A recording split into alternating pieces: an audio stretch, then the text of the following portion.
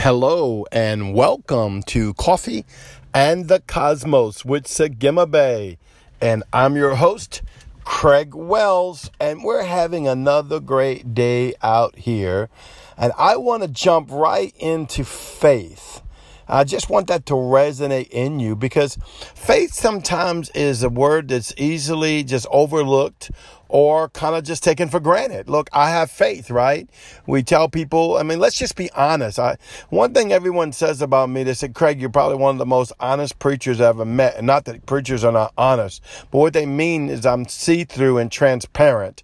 There's a good 10% that I don't show no one. It's none of your business. But the rest of me is transparent and very easy to see through. And it's like the real deal is, there's times that we've prayed for things and we say we prayed in faith, but we really didn't believe it. We didn't expect it. Somebody called us on the phone and said, hey, you might have been having a bad day, blow drying your hair, brush your teeth, the dog's barking, the tire's flat. And they're saying, hey, will you pray for this? And you're by faith, you're like, hey, I'll pray with you. But, you had no more faith unction in it than a man in the moon. Nothing really happened.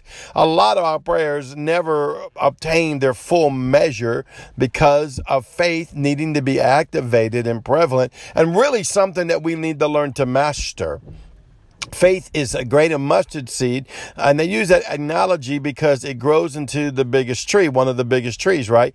Comes out of this very little tiny grain of great seed. It's like a grain of sand, a seed, right? But on the same hand, everything that you have need is inside of faith. I did a teaching on this just a few weeks ago, how in the Hebrew word faith, the word amen is also spelled in there. And we know amen means so be it. So the fullness of the Yod, the fullness of the God, the fullness of the allspark of heaven is inside of that faith.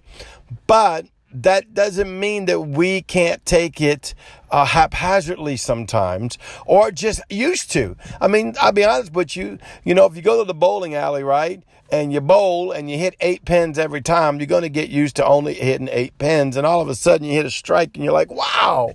Now you were having faith every time to hit a strike, but only those few times you did.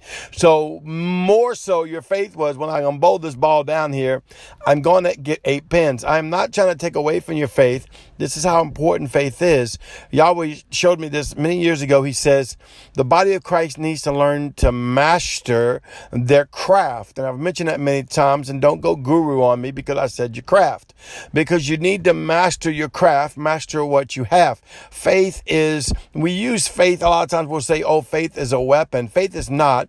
I even say it, faith is the currency of heaven in this side of the veil and the other side of the veil. And all of these expressions are correct, but they're limited because faith is actually the fullness of the conception of Yahweh himself, of the fullness of all he is inside of that seed that's inside of you that is birthed by faith. I want to go to some scriptures real quick, and I want to show you how faith moves things. For one thing, we know that the word says if you have faith, you could say to this mountain, be thou removed, and it will get up and get cast into the sea. Also, the word says that the faith comes by hearing, and hearing of the word of God. So that shows us it's something that can be built upon. Also, the word says that faith is the substance of things hoped for and the evidence of things of the unseen world, or things unseen. Depends on how you look at that scripture and what Holy Spirit is speaking to you. But the fact of the matter is, faith is the substance. It's the allspark of everything that you've been wishing for, everything that you've been hoping for. But the problem is, wishing and hoping never causes it to happen, right?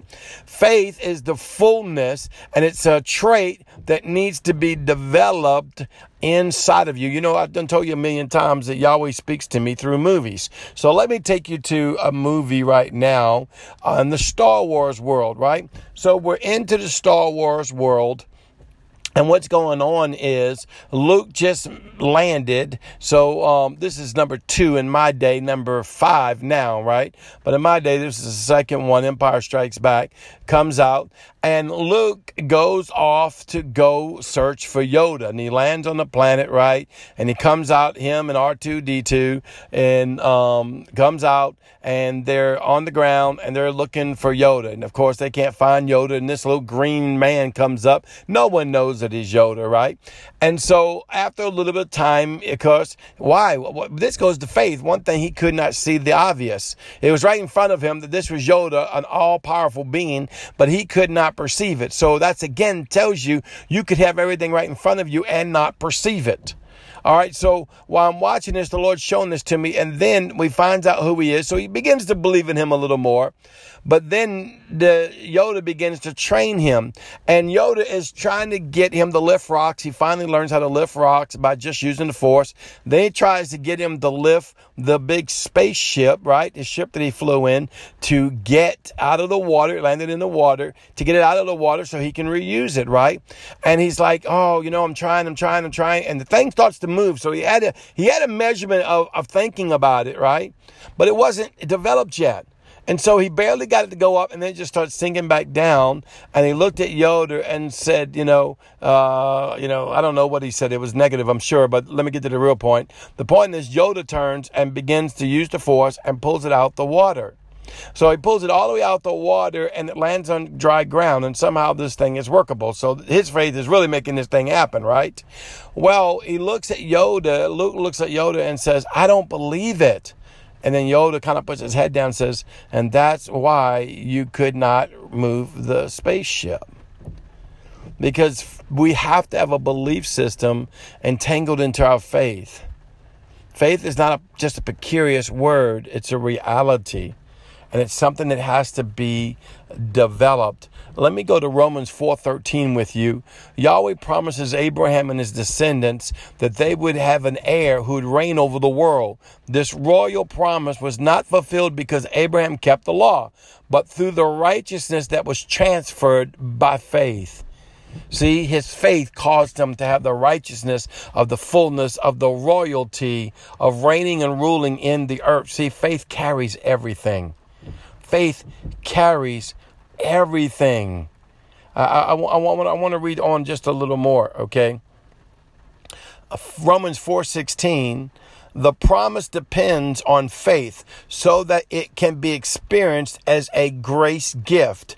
And now it extends to all descendants of Abraham. That's us, by the way. This promise is not only meant for those who obey the law, but for all those who enter into the faith of Abraham, the father of us all. So as we enter into faith with Christ Yeshua, Jesus the Christ, every grace gift that was promised to Abraham, Isaac, and Jacob through Yeshua is now ours. And it's very easy to go ahead and claim that and say, oh, I receive it, but then live your whole life and only get a minimumless of it. And God don't want us to live minimum lives. He doesn't want us to live the least amount of lives. That's why I've been teaching you about, you got to speak over everything. Speak over your body. Speak over your health. Speak over your wealth. Speak over your purpose. Speak over your scroll. Speak in those things. Why? You're causing faith to build up inside of you and becoming a frequency that functions in the earth that causes the will and the word of Yahweh to be made possible. Think about Romans 4:19. In spite of being nearly 100 years old, we're talking about Noah, right? No, we're talking about Abraham. Thank you. When the promise of having a son was made, his faith was so strong that he could be undermined. He could not be undermined by the fact that he and Sarah was incapable of conceiving a child. They were past the age of childbearing. Things were not functioning right, if you know what I mean. But the word came and his faith said, you know what? Now we read about it and we read about it secondhand, not realizing they would be like me telling you, you got a leg, right? And you don't have the leg work, right? But I'm telling you that the angel of the Lord came to you and said the leg's going to work. And now all of a sudden you're believing beyond the impossibility that leg can't work. And that goes whether you have a sickness, a disease, a health problem, a financial problem, a mental problem, a soulless problem. You have to activate it in the faith realm that it will supersede what the natural realm is saying. Because in the faith realm, in the Gemal, in the full supply of heaven is where every answer of what you have need of abides.